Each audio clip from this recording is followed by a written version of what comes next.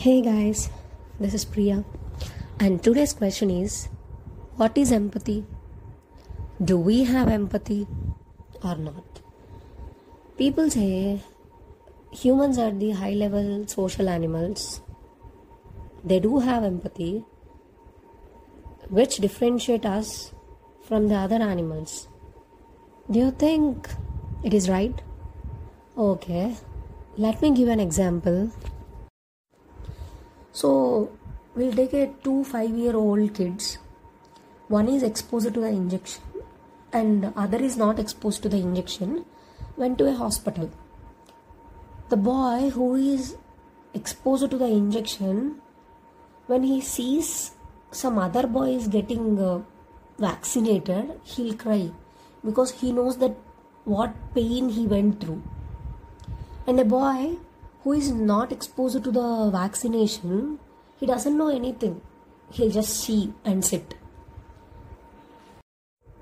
So, empathy is something to do with your previous experiences. Yes. When a person comes to you and say, I'm going through this much pain, you actually don't understand how much he or she is going. You'll just compare it with your previous experiences of pain and you'll relate it and you'll show empathy. If you never went through that same pain, you'll never know it.